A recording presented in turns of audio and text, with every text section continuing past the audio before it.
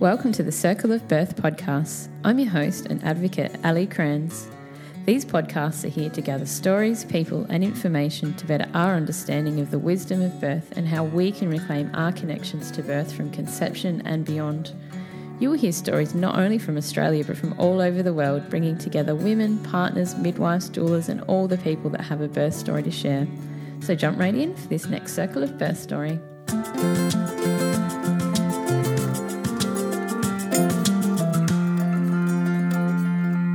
Hi, and welcome to episode 32.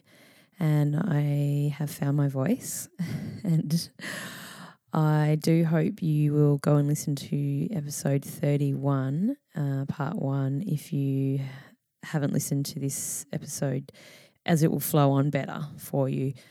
So we go for another hour.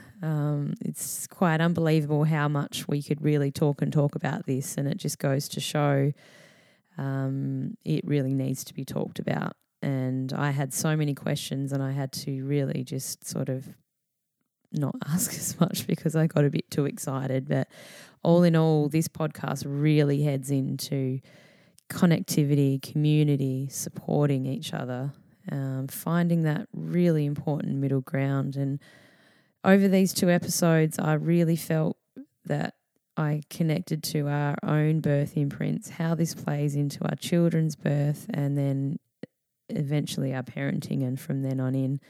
So I've, sat with a lot of things here, and we talked right again from the sort of patriarchal influence to breastfeeding, and more on Robin's story. He went into his story with his daughter's birth at home. And just a really interesting sort of up and down lead around of conversations around birth and community and his interpretation of that. So I do hope you enjoy this next part. Thank you so much for listening. This is really, really important, and I'm just honoured to share this. And so when my daughter was born in the lounge room, going back to the lounge room, some of the species that I have to tell you were very helpful to all of us, and particularly helpful to me, were a cat, a kookaburra, and a possum. Because I'm easily reached through my sense of humour. It helps me enormously, and it really helps me when things are brought down from the sublime to the earthly, down to the soil, down to the gutter of real life. I think you claimed it universal cosmic laughter. I can remember. Is that right? Okay. Yeah. Like well, that was definitely part of it, which is wonderful. I really liked it because I just said, I find humour in everything, where everything's funny. And then you were like, universal cosmic laughter or something. And I was like, that's perfect. Yeah, it really doesn't help to be grandiose, when you brought down to, look, this is as ordinary as any fleshly thing. And it's messy, actually. Childbirth is bloody messy, ordinary.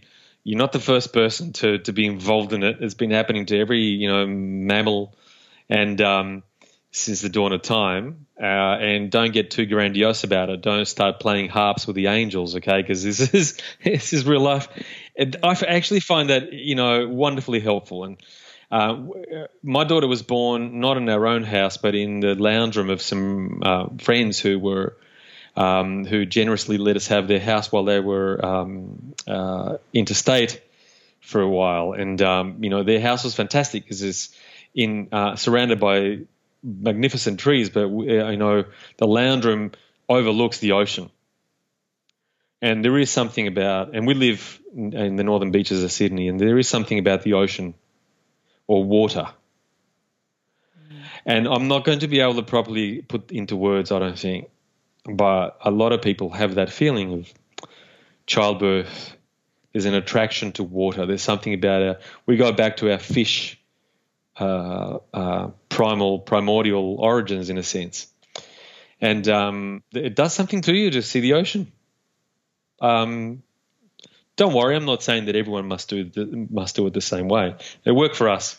Yeah. And I hear a lot of people say that. And so we were in this lounge room overlooking the ocean. It was nighttime. And so, of course, my friend's got a bunch of cats, which you shouldn't have when you're surrounded by native bushland, but he does. How much is a bunch of cats? I think at last count there was about 5 of them. Okay. And but, 4 of the cats weren't particularly interested. The old cat, Alistair, his name was Alistair, and he was a wise old cat. And he was right into the whole thing. And I'm forever grateful to Alistair because he, it's kind of like a manger. It reminds me of the Jesus story. There was, they had a cow and a donkey nearby and a sheep, and it was manger-like. It was ordinary and marvelous. We were on the carpet, all of us, and this cat was draped over a chair, just watching the whole thing with, those wonderful, that baleful kind of semi-bored look. I've that got the cats visual. get. Yeah. They don't get particularly excited until mealtime, Yeah. So he's just looking at it going, oh, yeah, Yeah. I know what this is. I've seen that hundreds of times. I'm not sure what this so, intense about. It's a mammal being born. And so he was casually interested, and occasionally I'd look at Alistair and it really reminded me of the sublime ordinariness of it all, and how it's not it's us. Yeah. It's the whole story. It's all of humanity. Yeah. As it's been done and will continue to be done, and not just humanity, but all of our animal ancestors. And that was just a magnificent touch. Old bloody Alistair on the chair, and then of course our wonderful Australian king of laughter, the kookaburra. We had a one-eyed kookaburra that appeared in the morning. My daughter was born at 5:30. The sun was born around the same time. The sun over the eastern horizon in Sydney, and of course this kookaburra with one eye came, and you can't take yourself seriously when a one-eyed kookaburra. Yeah, I love the songbird sounds of Australia prevent us from taking ourselves seriously at all, because it's either going to be a kookaburra laughing or a parrot squawking. Yeah. Yeah, and right, there's nothing grandiose there. It's kind of like, yep, they sound like drunken wharfies in a pub. Yeah. And then the possum walks by and has a look in through the open door in the balcony. He jumped in off an angofra tree and takes a look for a while and sniffs, and then walks off on his merry way, thinking, "Yeah, I know what that's all about. Been there, done that." Just the inclusion of our non-human family, was healing, empowering, good. It feels good. It feels good. The trees were swaying. It's part of it all. Yeah. Part of the kind of the music of life, really. I really like that, and I'm then when I think of a labour ward with, what is it? What do they have in there? Tiles on the wall, and people that look like aliens speaking through masks and rubber gloves, the snap of rubber gloves, and the tinkering of metal, and whatever the disinfectant smells are. It's a solitary confinement from the well-being of the natural world, and it's wrong. It's wrong. It's wrong to do that. It's just a great wrong upon humanity. Now, I do understand sometimes intervention needs to happen, but no one is ever going to convince me that it needs to be the way that we do it, or the sheer amount to which we medically intervene. I was just thinking, it's so close to death birth. I know with my own daughter, who was the same, she was born at home and it was all quiet and peaceful, and one of the things that came into my head not long after her birth was like, this is how we should die. This is how we should be honoured to die this way. We should be able to have the avenue to die this way. And that really stuck with me, and it's so close, those experiences.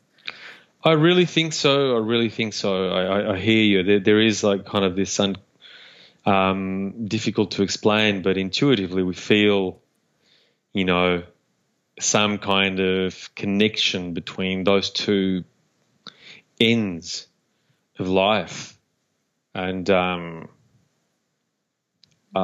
for sure. And there's been a clinicalization at both ends. Although one thing that gave me a little bit of comfort is that both of my parents died, and my wife's parents died. All four of them died over the last, I think, 7 or 8 years, one after the other. And I found that the treatment of death is getting a little better. I was surprised in a pleasant way. Yeah. That even in hospitals, there's I actually felt included and held, and it felt quite respectful. I'm grateful for that end of things, even in a hospital. Yeah, I like how quite a lot of it was done. You know, I have some high hopes for that, and I'm sure that there's even better things that we can do. I have high hopes for birth too. Yeah, all the in between. Well, there are some good things to read. There's I wanted to tell you about the Primal Health database. It's called Primal Health database. The famous obstetrician Michel Audin, the French obstetrician, legendary guy, a massive campaigner and reformist for natural childbirth, and he got together a team of experts and provided an incredibly powerful database. They collect every little piece of scientific research and social scientific research about how birth affects every aspect of human functioning, even 50 years after birth. And so you can the database is really helpful because there's a search field. You can search about everything, how childbirth can potentially influence all kinds of stuff. Eating disorders, diabetes, mental health issues, depression, all kinds of a huge A to Z of stuff.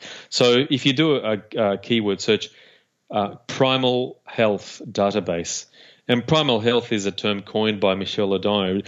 It just means primal meaning, you know, the first thing, the basic, right, the start of life, prenatal and perinatal. He's an amazing, and he's one of the things that Michel Audin articulates really, really well is how transformative it would be for society should we address childbirth far more naturally than we do and give it back to women. Yeah. And that's just, it's going to do far more than just make childbirth a happier time. It has an impact on every other aspect of social functioning. Yeah. It would literally transform the way our society works. Right. I would say that in our wholeness as our own bodies and our health too, especially with disease management and the health system, is that we need to take back our birth, our bodies, and take responsibility for our decisions and inform ourselves in that way. And look, I am no feminist at all, and I refuse to consider myself as one. I'm not an ist of any kind. I believe in the balance. But this is a feminist issue, right? Because some things are for men. This thing is for women. It's supposed to be women in charge of your own bodies, your own destiny in childbirth, and the education should come mostly from women. Occasionally there are men that are very gifted in that area, but, you know, you've got to pass a few tests first, mostly as women. And the whole politic of childbirth, that needs to go completely back to women. Yeah. Right? I do think that should be, you know, the number one feminist issue. It's not that the other feminist issues aren't important, but, you know, if you think that there aren't women in a boardroom and that's a bad thing, you know, there's no women running birth. I mean, the very bottom line of life, that's, you know, that's insane. That is insane. It's an insane state of affairs. I'm just thinking of a line in your book that stuck with me about judgment, the heart-to-heart parenting. Maybe we can talk a bit about that too. That's your second publication. Your first one was Parenting for a Peaceful World? Yes. Yes. The judgment of being a parent. I should do this, I should do that. Your child should sleep this long. Your child shouldn't be wearing that sort of stuff. You shouldn't be eating that food. You know, goes on and on and on, that you're just so clouded with guilt and all sorts of feelings. And I'm just resonating again with how similar it is to parenting, birth, your body, and as a female, as soon as you become pregnant, it's on, you know, you're barraged with what you should be doing, what you shouldn't be doing. And again, it's just so vital that we can reclaim back our decisions and our intuitive ability to listen to our body. And again, I've talked to so many people on this podcast, and it's all coming back to, just like you said, that we need to reclaim this space and find deep within our intuition and guide from there. And we shouldn't create this bubble of judgment and, am I doing the right thing? Am I not doing the right thing? Clouds of doubt when, you know, we are completely cosmic. And, you know, I feel sometimes we put so much stock into science to this point where it's so much nicer to say that the dolphins come and celebrate birth because that's what they do, because they're like these rainbow magical creatures that are a part of this world, as opposed to they're picking up on a, you know, 20th decibel of like your vibrational energy and blah, blah, blah, blah, blah. And it just ruins that connection for us inwardly and what we truly feel that it could be, and the story and the... Yeah, I mean, there is the something journey. that when we compulsively reduce things to, you know, hormones and megahertz, that has an impact of removing the emotion around it. Yeah.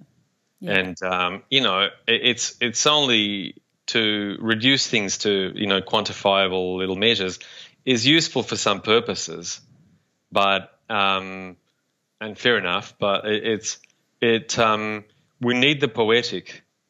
Yes. Our hearts function differently. Yeah, we need the stories. Surrender to that poetic languaging. It is helpful to have scientific information, and at the same time, there's other state in which we need to not have things language scientifically all the time, but sometimes we need to be able to drop into the emotional, that feeling state. Yeah, of course. And it's like there's two gears, and the problem is when we get stuck in one side or the other. Yeah. But to have a fluidity between the two, that's for me, that feels really, really necessary. Like when I wrote my first book, Parenting for a Peaceful World, I wasn't going to say anything that couldn't be backed up by either science or history or anthropology. So if you look at that book, it's got a huge bibliography, and that appeals to me. I need that. I hunger for the scientific side of things. And then when I've been in there too long, I realize that I'm going very dry, and I need to get out of there and come back to the poetic and the musical ways of expression, where I'm just happy that the dolphins came, and I don't give a damn if they came because of the kilowatts or the megajoules or who gives a shit about it. I'm in love with these dolphins and they came and it feels very special, Yeah. and you can't let down into these kinds of delicious feelings of life if you keep on going up into your head every single time and quantifying the hell out of everything. But both of those states, I think, are important. And so therefore, for new parents, it's both. It's having the support and the help to tap into your intuition, what your body's telling you, and learning how to trust those deeper signals that come from inside you so that you're more capably able to filter cultural information and decide what you want and what you reject. So that's one. And on the other hand, there is a place for advice from elders, a helpful thing. The way I think of it is this: we are instinctual creatures, but because we're very sophisticated animals, our instincts don't just come out. We're not like spiders where you just automatically know how to weave the perfect web and nobody had to teach you. If you think about it, with all of the important things of life, we have the instinct that is like the fuel that makes us want to go there. But we're kind of hopeless unless we learn from each other. We're social animals. We take instruction from each other. When you think about it, that applies to lovemaking. We continue to be, more tuned in to lovemaking the older we get. It's a learning process. So there's all kinds of room for communication and advice. Breastfeeding. I tell you what, if advice about breastfeeding stops, it's going to die, no matter how instinctual it is. There needs to be elder women who give tips and hints on how it can go easy. Quite a bit of breastfeeding failure happens because there wasn't good advice, and not just advice, but the emotional support of elder women. Yeah. So, and because breastfeeding was almost completely killed around the globe by the commercialization, the commercial interests of baby formula companies, extremely powerful pharmaceutical companies, super powerful.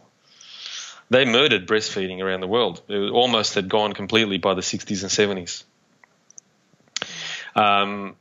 So there was no elders left, no grandmothers that knew how to teach daughters, and there was no more aunties left that could teach daughters how to approach breastfeeding. It's instinctual, but you still need the advice. Yeah, you do, and the encouragement. And the encouragement, the normalization, the support when it's tiring, the holding, the massage, the song of the aunties, the song of the grandmothers. You take them out, breastfeeding will gradually die, and it almost entirely did. And then the Western world panicked because we realized that as a global experiment to remove breastfeeding from the human species and replace it with a artificial formula, that was causing an epidemic of all kinds of health hazards, including diabetes.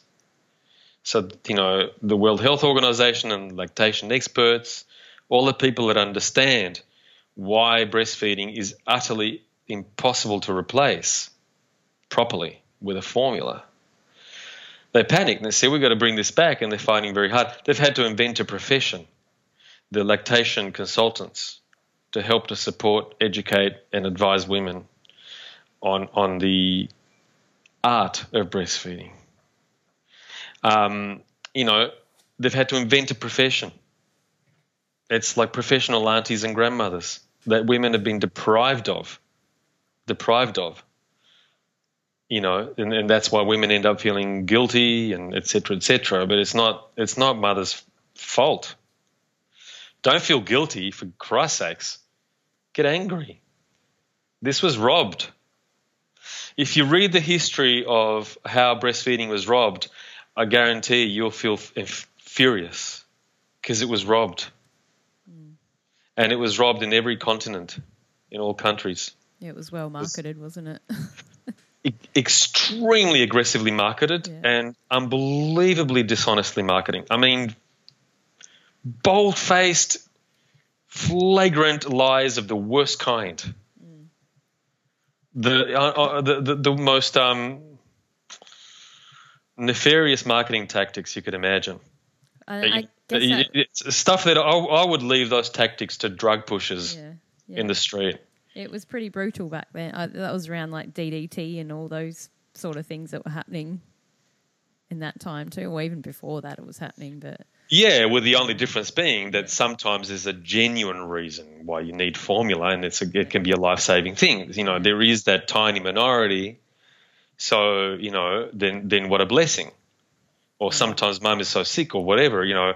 It's a blessing that formula exists and that, you know, the science of it, you know, makes it better and better and better and reduces the health hazard involved. So, but to make it global like that has been, I think, an enormous human rights abuse that was done. I know there's this huge divide that we just can't seem to meet in the middle. It always has to be something versus something, like breast versus bottle or home birth versus hospital. And when you have one or the either, then you're thought to be against the other, if that makes sense. Like if you're a lactation consultant, you're thought to be anti-bottle. If you're a home birther, you're thought to be anti-hospital. And I find that really, really tiring. That kind of either or, anti. It's just become like a really neurotic kind of a argument. But I'm just looking in terms of like the aggressive marketing of formula companies. It's still playing out, isn't it, in our modern world, that especially with social media, that we have these little agents here and there that are just fueling the anger and keeping that divide going. I mean, there is like an international agreement on the marketing of baby formula, sponsored by World Health Organization and UNICEF.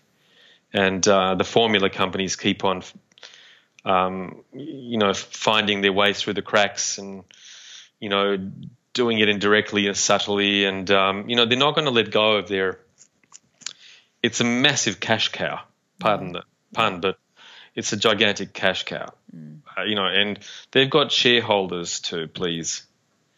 Where this gets very, very muddled is that when lactation consultants come to help mothers, there's a reaction that happens in which mothers end up feeling guilty. Yeah. And then they're angry and they called the breastfeeding counsellors. The common name is breastfeeding Nazi. Yeah, I've heard that one, yeah. I've heard it maybe 10,000 times. It gets it's like a war. So, or I've heard lactivists as well, which is... in a very negative kind of connotations around. So that the mere mention of the information then becomes explosive. Mothers, and really mothers have been caught between these two worlds. You know, there's lots to be said about this, and it really, when it comes to mother guilt, we could spend a couple of hours talking about it. It's a very, very important, very, very important issue. And then also mums get trapped in countries like Australia, where, you know, Australia is one of the most ungenerous countries when it comes to paid maternity leave. It's got one of the lowest provisions in the entire developed world. You see, a country like Sweden has got twice the breastfeeding rate, but Sweden will pay you as a mother whatever you were earning before you gave birth. 80% of what you were earning, the government will pay it to you from taxpayer revenue for 18 months. Yeah, I've heard that. And you hang out with your, other friends who have children and but not have to go to the workplace. and not fear for your mortgage at all. Yeah. And you can then extend it to 3 years in a lower rate. So, you can't just say to mums breastfeeding is better. Scientifically, it just is. But you can't just say that and then not provide the real life support. Because it's not just easy. It's not just easy, just like that. Yeah. You have to feel like you're safe enough to be able to settle into regular breastfeeding. And, it's a whole generation that most mothers were either not breastfed or breastfed very, very little, so that there isn't much of the body memory of that. So, I'm not surprised that a lot of the mums feel very angry when the advice comes, but, in the deeper sense, this is not mother's fault. This was stolen, and it was stolen by commercial interests. It's another area in which mothers have been kind of separated from the maternal supportive world, divorced from the grandmothers and the aunties and the elder women who are there to help in a genuine way. Yeah. It also helps when, the very act of breastfeeding has been quarantined.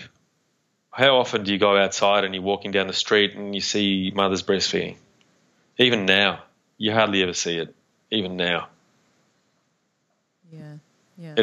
People still get squeamish about it. I mean, that's another insanity. Yeah. And so it's not normalized.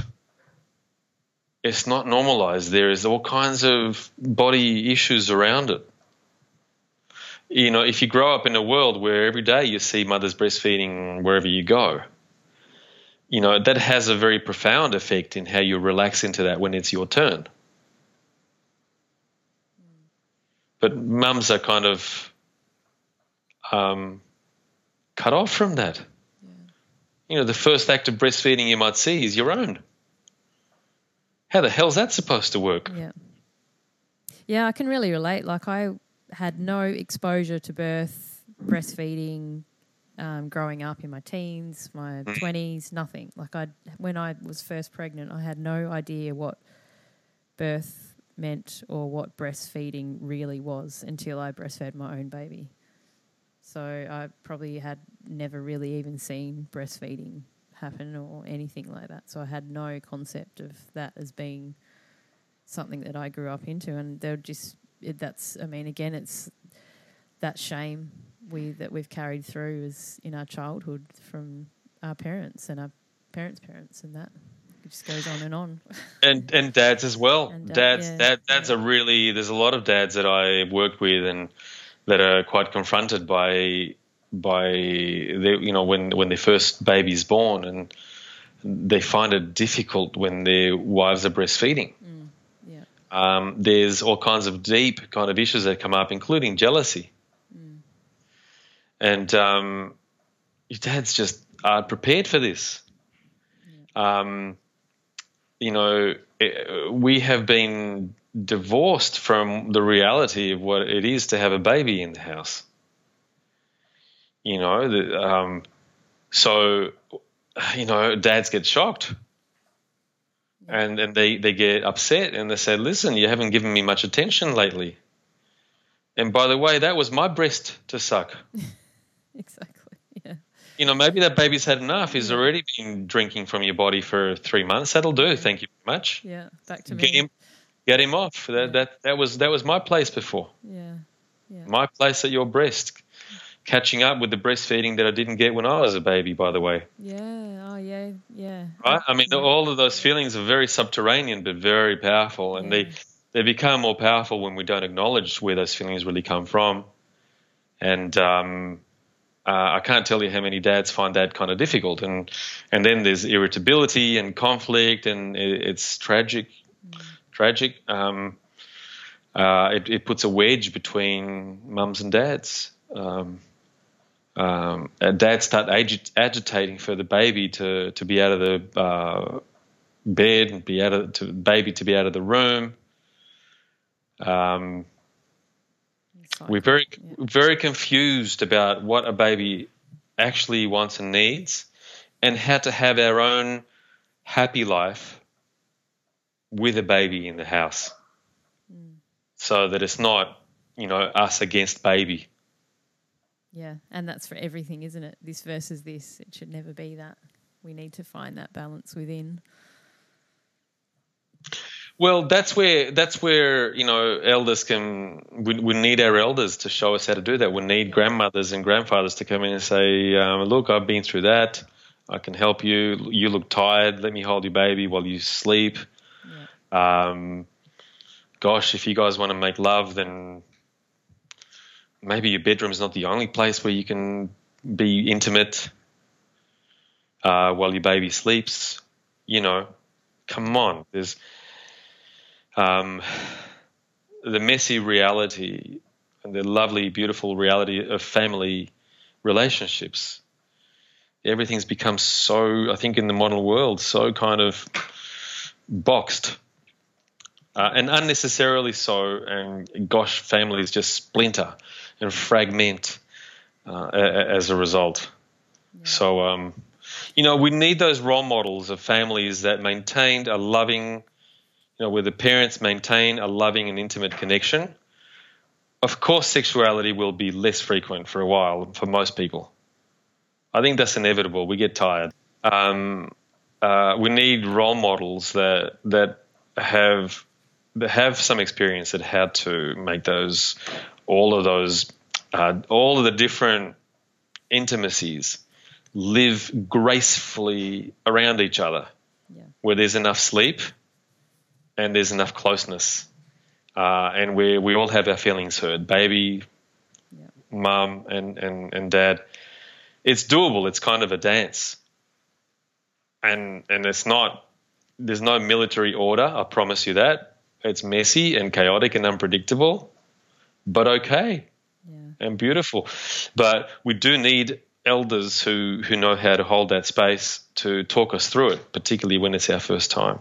I really believe in elders. I tell you, I guess I've raved on about that, haven't I? But it feels very, very important to me. Yeah, me too. I wholeheartedly agree too, and I'm always in my journey seeking elders. Robin, I want to wrap it up with just quickly your book, Heart to Heart Parenting, and I know it's your second one.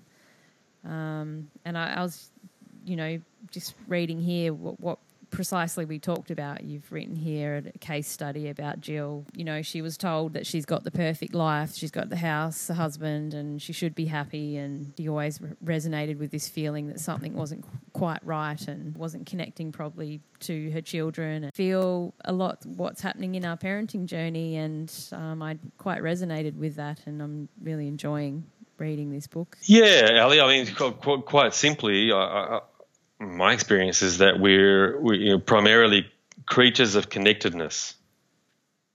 And yes, we do want, security and just a basic kind of prosperity. We want a roof that we know that we can rely on, and we want security of food and a place to have our kids be educated. But our greatest, most primary need is about connectedness, and we feel connected when we're part of more than just a nuclear family, but something larger, a community, and that there's people in our lives that we feel emotionally safe with. That emotional safety is what creates that state of connectedness that we feel in our guts and in our hearts. We can't do without that. We can't. We don't. We get angry, we get sick, we get lonely, we get empty. And there's lots of people that say, look, I've got all the trappings, I've got the right house, and I've got, the right cars, and my kids have both arms and legs on, and, therefore I'm happy. Well, I'm not. I have the trappings of happiness. You can have all of that. I know people that have shared a bed their whole life and still don't know one another. So we need to re-find when I say we, that's not true for everybody, but there's a great kind of epidemic of disconnectedness that is not, it's optional. We absolutely don't need to live that way. There's nothing to say that we have to be disconnected from one another. We thrive on that, and we don't pay enough attention to that collectively. We need people to know how we feel. We need people around us that we feel their empathy. And we need to hear how other people feel. That's it's how we communicate emotion and feeling, all of the emotions. The two-way street of communicating feeling authentically, that's the currency of connectedness. That's when we feel close. And that's a rhythm for human beings. We want to be alone, connecting with ourselves. Sometimes we want space. Sometimes we just need to be among nature. And then it's a rhythm. It's like we hunger again for contact. And we need that. And we've lost how to do that. We've lost the fluency of that. And we are very tragically and very dangerously lost connectedness by artificially creating a world that's about the busy hurry. How much of the day do we spend being in a hurry, complaining we're too busy, accepting that as if it's normal, and instead of living and feeling the moment, completely injecting ourselves into a future outcome that may or may not arrive. It's like living for the retirement plan. You've heard this complaint many times, worded differently, I'm sure. I guess what I'm trying to say is that we simply can't do without that experience of connectedness. That's why sometimes people that have very little are radiantly happy. Because if you're relatively poor materially, but as long as you have enough, but if you are feeling really loved in your community, and there's singing, and there's dancing, and there's contact, and there's feeling and emotion, you're going to be happy. I mean, you're going to be bursting with happiness when that need is taken care of. So we've got a wee bit of reorganising to do in the way that we set up the nuclear family society. Yeah, it's a rhythm. We go between needing space to needing contact and connection, and we do need more than just our nuclear people. You know, I mean, I absolutely I need a sense of village, a sense of community. I just love going down to my local shops. The simple act of buying a loaf of bread and having even some superficial chit chat with people who know each other. We ask, how's the kids? It just it warms me up. Absolutely warms me up from the inside, having a little bit of familiarity with people, and then beyond that, there's one of the things that I really incredibly grateful is that I belong to a circle of men, and we meet every 2 months. We sit in a circle. We're all I'm the baby in the group. I'm 55 years old. I think I'm the youngest or the second youngest. So we're all I guess elders or near elders. And we sit in circle, and no one fixes anybody. We tell story, and we go right down to what counts for us, how we're feeling, what we're learning in our lives, what we're struggling with, what we're doing battle with. And it's a very incredibly rich, it's a whole day. We just talk all day. Sounds wonderful. And listen to each other a lot. A lot. Listening is just as enriching as when it's your turn to speak. Yeah. And we spend no time, very, very little time in the superficialities. We have break for lunch and we have a good laugh and we talk rubbish and, whatever it is, chit chat. But then we get down to brass tacks when we sit back in circle in the afternoon. And I can't do without that. I need that level. And we only meet once every 2 months, but that essential, I do think we need people in our lives beyond family, where we feel held in that way. Yeah. And our kids benefit from that. Yeah. And this is where men need to step up, I feel, especially, 30s, 40s, and guide, and the elders too, especially, and guide these young pre-teenage boys where they're first, and this is again that sort of feminine interpretation that can guide them into a space where their first realisation of what is normal with a female, as opposed to what it is now. They'll just go on YouTube and see girls with boobs out and men spanking them, and that's a 14-year-old's first realisation of how to treat a woman. We need more men's and women's circles. We need more of these community circles where we can guide these young people to come through and create a better sense of what's normal and what a woman is and what a male is and what that means to each other as a young person. And the modern world of... I think so. I think so. I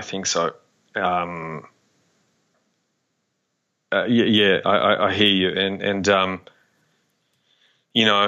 the porn industry is almost comprehensively void of any tenderness, any love, any genuine warmth. It's kind of an avoidance of human vulnerability, It's about the fragmentation of body parts. So it's like an abattoir, I think. Yeah.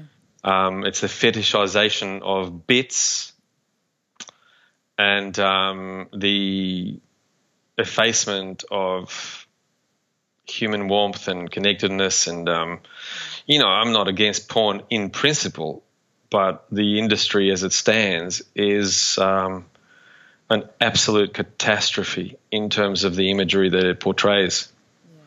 What's another big cash cow again, isn't it?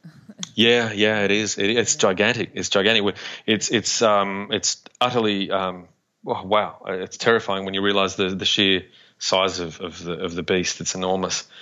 So there's a little bit of repair work. No wonder we're so misbehaved. Yeah. When this is how we grow up. Yeah. And that's why I'm I love this work. I love working with, issues of parenting and childbirth and working with young people. That is kind of a crucible through which we can create the new in a very, very big way. It's not the only way to produce change in the world. There's many ways, but this is the one that I like and one that I feel is very, very powerful. Yeah. And that's why I wrote my books, and that's why I do the work that I do. And also I really enjoy it. It's a kind of a conversational space that is deep, like with you right now. That's very, very satisfying for me. And it's a mutual kind of an enjoyment, We're not just talking sport and news, are we? We're talking something a little bit more, deeper strata of human life. So, Yep. And I completely appreciate you spending this time too. There were so many points where I just got so excited and I just wanted to start talking and talking. Been the longest 15 minutes that I think we've covered so much and we've left it open for interpretation for so many people. What's the name of your show? Is it Around the World with Ali Krantz? No, it should be. The Circle of Birth. Circle of Life entirely. Circle of Life. I know. I should just change it to the Circle of Life now, I think.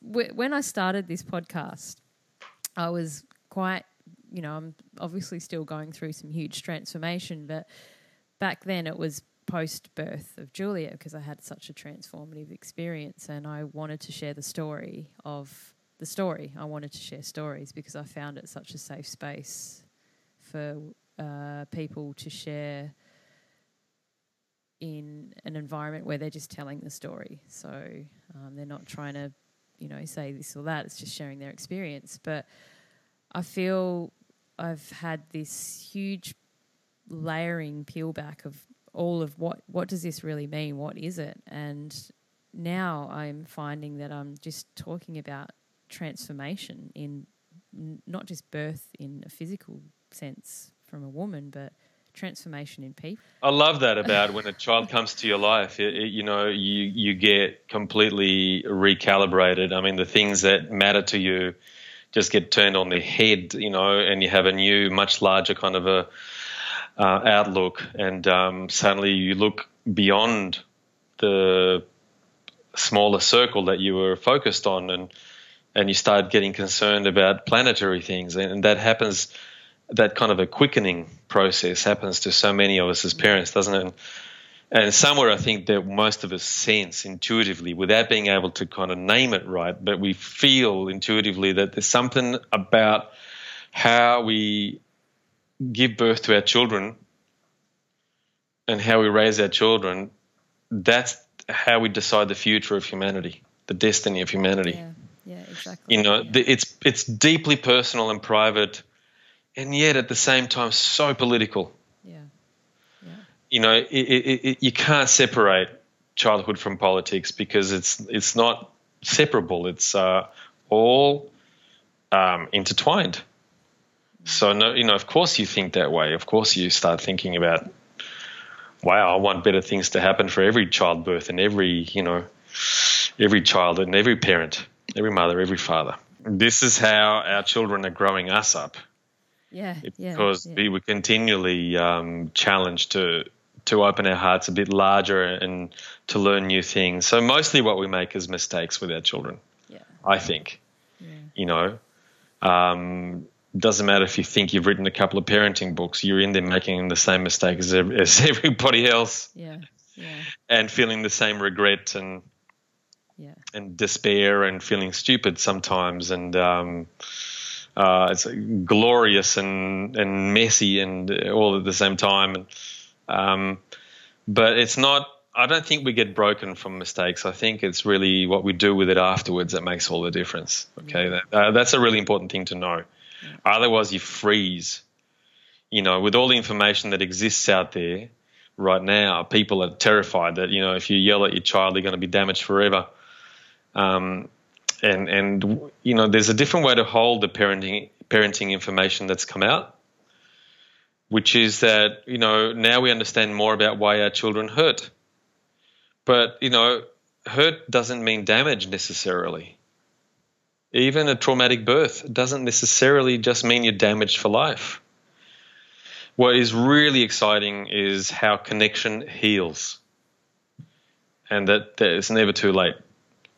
What heals our hearts and heals our neurology and heals even our brain chemistry, and what heals our gut health, because that's all interlinked, even our gut, is about human connectedness, right?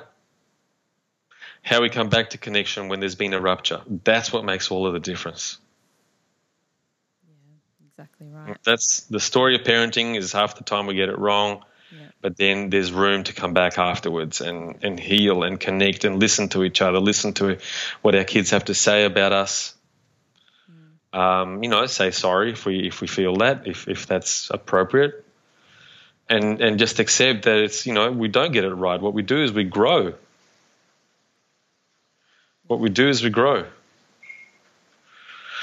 So there we are, Ali. And look, I've really enjoyed talking with you. I really appreciate that. Could you tell us your website, and then everyone can link to find your books? Okay, if you're listening and you use pens and pencils like people from the last millennium, take your pen and pencil and hold it firmly in your dominant hand and pick a piece of paper. I'm giving you some time, or whatever. You write it on your iPad. On your smartphone. So here's my website. It's ouremotionalhealth.com, except there's little hyphens between the words. Just warning you. So it's our-emotional-health.com. But these days you don't need the address, do you? You can just Google things. Yeah, I'm sure if you start typing Robin, your last Google will be like, did you mean this? Robin Grill, Our Emotional Health. Yeah. and your favorite search engine. We'll figure it out. I'm not going to give all of the power to Google. Yes, yeah. They can bloody well pay their tax. Yeah. So whatever your Ecosia I think is called a really good search engine. They plant trees with their proceeds. Awesome. Yeah, and you so search Robin Grill, Our Emotional Health, and you come to my website. And don't do what I did, and I spent like ages typing this in. On page 12 of your book, you forgot to put the hyphen in between emotional and health. So it's like r-emotionalhealth, one word.com.